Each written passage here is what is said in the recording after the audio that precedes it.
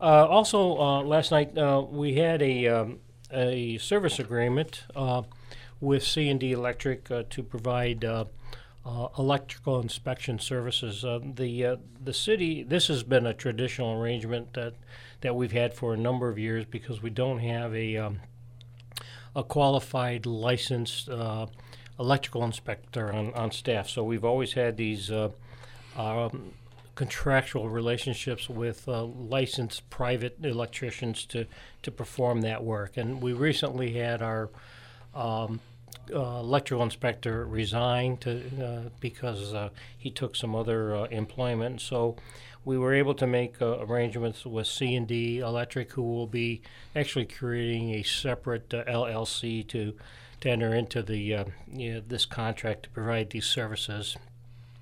And the city council did approve that arrangement last night, so we can continue to provide electrical inspection services to electrical work that's done in the community.